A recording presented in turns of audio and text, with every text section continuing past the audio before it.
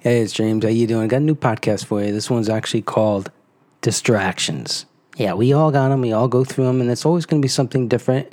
And there's always going to be something in life that's going to distract us, either take our mind off the goal or our objective, what we're actually doing, or sidetrack us from what exactly we want. I mean, that's just human in life. But the question is what kind of distractions are they?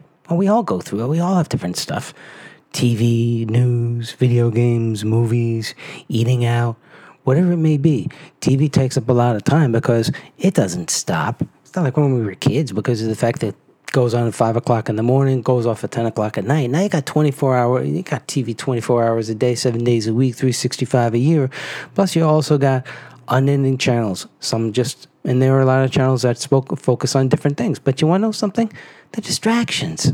They don't add anything. I mean, it's just a matter of time. I mean, what it does is it just takes time away from what you want to do. I mean, that's my mindset. I mean, and when it comes to like other stuff like eating out, yeah, that's also a distraction too. Because I mean, if you're going by yourself, yeah, you can probably be out of there in half an hour. But if you got a bunch of people, that's an easy 2-hour job, because not just the time involved with it, but the cooking, the eating, the whole 9 yards. But it's all a personal preference. But bottom line to it comes down to two things: time and money. No matter what you do, any of this stuff is going to take time. Because of the fact that TV, news, video games, movies, yeah, it takes time to do it. But you also use a lot of time in doing it too. I mean, you could spend like 20 minutes watching a movie. You could also spend 10 hours watching movies. That goes the same with video games. That goes the same with the computer and anything else. But you want to know something? It comes down to a preference. And what you want to focus on is up to you. I mean, that's what I'm actually standing by and what I believe in.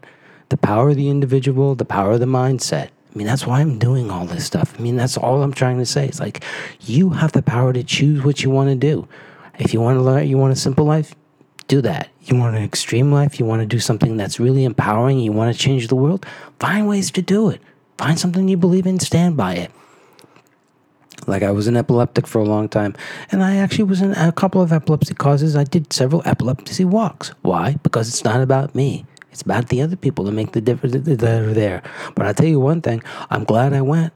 My girlfriend was with me too. We did 2 epilepsy walks together, one in 2008, one in 2010. We're planning to do another one in 2018. The difference is, for the other 2 walks, I wore a purple shirt, which was actually showing that I have epilepsy. This time, it's going to be a white shirt.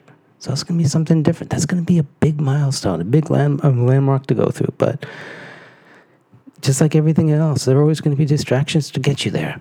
I mean, what's your goal? What do you want to achieve? Are you getting closer to your goal? Are you getting farther from it? Distractions can push you farther back. They can actually keep you from your goal.